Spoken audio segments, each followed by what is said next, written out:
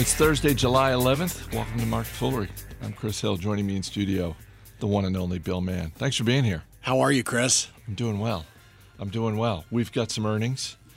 We do, sort of. Well, we have actual earnings. We have results. And we have earnings in air quotes.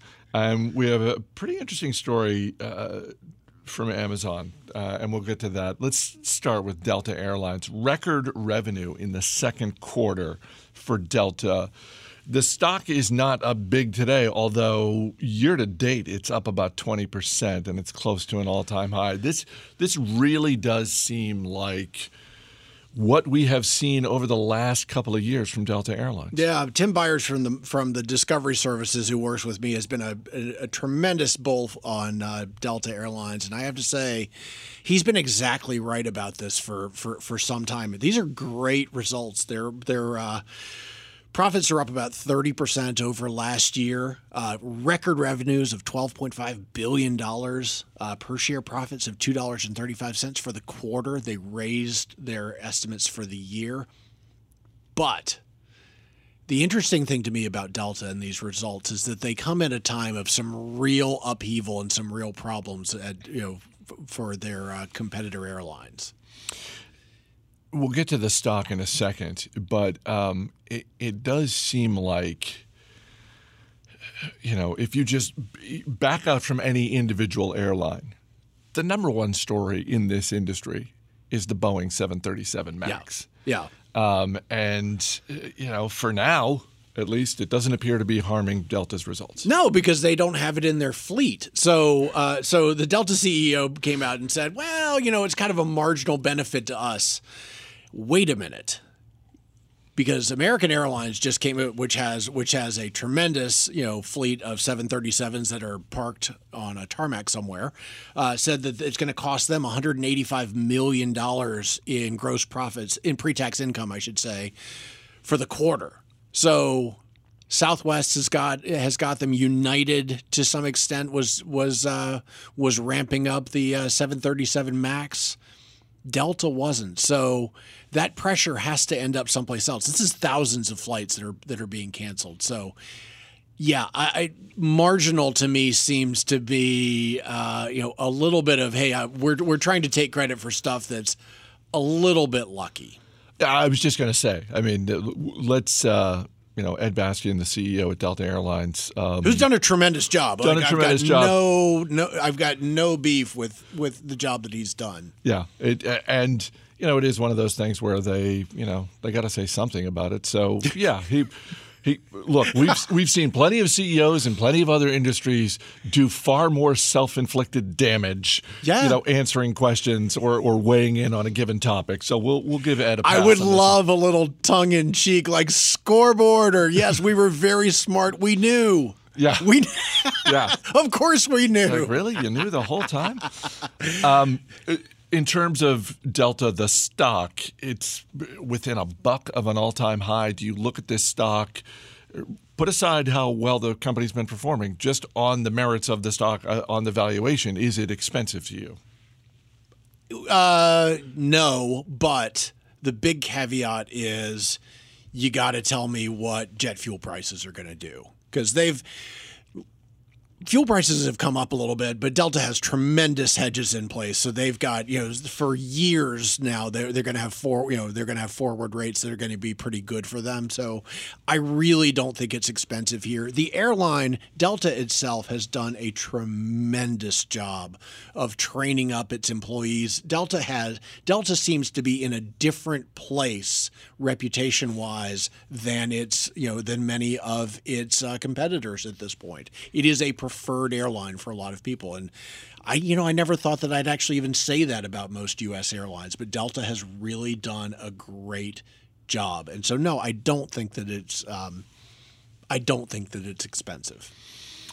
Here's something that's definitely not expensive. Bed Bath & Beyond shares are down today and hitting a new 52-week low. First quarter revenue for Bed Bath & Beyond was weak. They lowered guidance. Here's the thing. You don't want to be mean. I don't want to be mean, but I in thinking about when we've talked about this company, it's probably a slight overstatement to say that I have defended this company, but what I have done in the past is said, no, you're in the tank. Come on. There's an opportunity there. They have there is some level of brand equity. There is an opportunity, with the right management. There's a way to execute this business because they sell things that people need for their homes. And if you're looking to invest in housing writ large, and you don't want to buy Toll Brothers or D.R. Horton, this is one way to play that. The stuff that goes in the house. I look at this latest quarter and the stock, which just less than 5 years ago was at $80 a share, and today it's at 10. And spot. Yeah. I really think they are so much closer to the end. Yeah.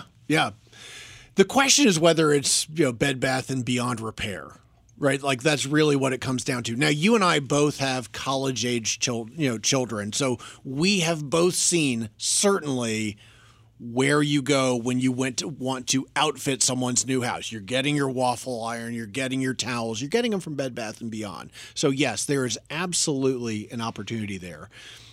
I don't know what to extrapolate from what's happened with their most recent earnings. And by the way, the comparable sales were down 6.6%. So on a same-store basis, it's a disaster. But activist investors have been in there. The old CEO left in May. They've come in. They've got a turnaround plan. I think it's a little early to say the turnaround's not working. They haven't had time to put things into place. But it just, it feels to me like we're talking about our grandfather's retail establishment at this point. And it does seem, and it's a good reminder about the activists and giving them some time. I do think, though, that 3 months from now, if we see another quarter like this, it better be accompanied by something to give investors some modicum of hope. Yeah. Something that says, here's our plan, here's where we're cutting, here's where we're going to invest, because right now I'm not seeing any of that. Right. They're maintaining their store count. They're holding on to Cost Plus, which is another brand that they own. They bought a couple years ago, which they bought as an incredibly impaired brand. So they do have options. They could strip down their store count. There are certainly inventory changes that they can make, but they really, really, really have to do something. And I think you're right. 3 months from now, the plan, I don't know that they need to show better earnings 3 months from now, but the plan better be defined.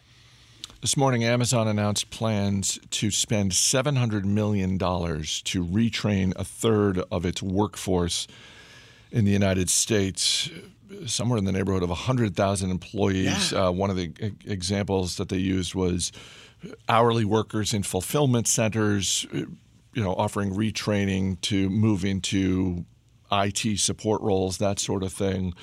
This is a big plan, but I think it speaks to a number of things, including just how tight the labor market is right now. Yeah, this was, for me, I don't know how you reacted to it, but when I saw this was a wait, what story? Because the thing that we believe to be true about Amazon, I think the thing that is almost legend about Amazon is that it is a fully efficient fulfillment center now, that they are really, really good at going down to the penny in terms of costs of getting things out the door. So for them to come out and say, we're going to spend $700 million because we have 100,000 employees who may be rendered irrelevant or rendered obsolete in the next 5 years, that's an amazing story to me. And I'm not sure. I think it's probably good for Amazon. You're right. It's a sign of how tight the labor market is and how scary it is bound to be for the lesser skilled segment of the American workforce. It's got to be terrifying to Amazon's competitors, though. Oh wait, they're gonna be even more efficient. Right. Like we already can't compete with them because 100% of their revenues go reinvested back into the business at a zero cost. But now they're going to be more efficient. That's great. Well, and the mentality reminded me a little bit of something you and I have talked about for years in relation to Costco and longtime CEO Jim Sinegal's approach to pay his employees significantly more on an hourly basis, in part because he looked at it not just through the lens of, no, I think this is the right thing to do, but also from an efficiency standpoint. It's going to be better for our business if we can significantly reduce the turnover. And Sinegal was always very proud of the fact that Costco, relative to other major retailers, had much lower turnover in the employees. And that's a little bit of what I took from this story today. Couple that with the tight labor market, and it's like, you know what?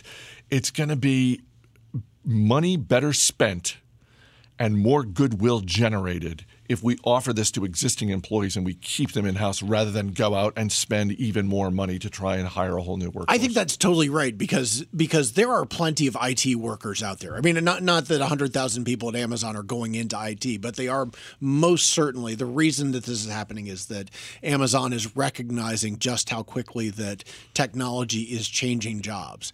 It is probably certainly cheaper for Amazon just to say, hey, we're going to hire people just out of school, just out of high school, just out of college who we can just train up, as opposed to taking their existing workforce and saying, we are going to teach you how to respond to a new technological reality.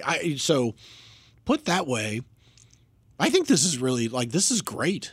But I was just surprised to see it from Amazon because, it's like the old Chili Palmer line, does the pressure get to you? He goes, no, I'm the one applying the pressure, right? Like Amazon's the one applying the technology. So for them to come back and say, this is actually impacting our workforce as well, to me was pretty remarkable. Anyway, the Wall Street Journal has a story on it, and I highly recommend it. That's a nice pull with Chili Palmer. Thank you. Get Shorty. Good movie. One programming note, Motley Fool Money this weekend. Our guest is Carl Quintanilla from CNBC. CNBC has a new documentary coming Monday night on the e-cigarette industry. I watched a screener of it, and it's the surprisingly tall Carl Quintanilla. Sneaky tall. Sneaky tall, yeah. E-cigarette industry. Eye-opening. It is among other things, it is an eye-opening documentary. Want to give a quick shout-out to longtime listener Justin Russell. You can always email us, marketfoolery@fool.com. Justin Russell went old school with the mail, sent a package and a note that said, my wife and I went to Spain for a wedding, and I figured I'd do some boots-on-the-ground research along the way. I love it. When I saw Hamon-flavored Pringles, it seemed I would be remiss if I didn't get some for you. Keep up the good work. And so this, the Spanish word for ham. We have not opened these. We'll crack them open once we're done tasting. I am pro Pringles and pro ham. Yes. But wait, there's more. There's more because he sent on a comparison basis a small vacuum-sealed package of ham from Spain. So Spain. Good at ham. Yes. Yeah. See, I've not been to Spain, but I hear that about Spain. It's like, there's a museum of ham. Is there? No, there's not. There is in Madrid. Really? Yeah, Museo del Jamón. And all the Spanish-speaking people right now just went, oh, my God, your accent is terrible. I know. But the museum makes up for it. The museum makes up for it. Still good information. Bill Mann, thanks for being here.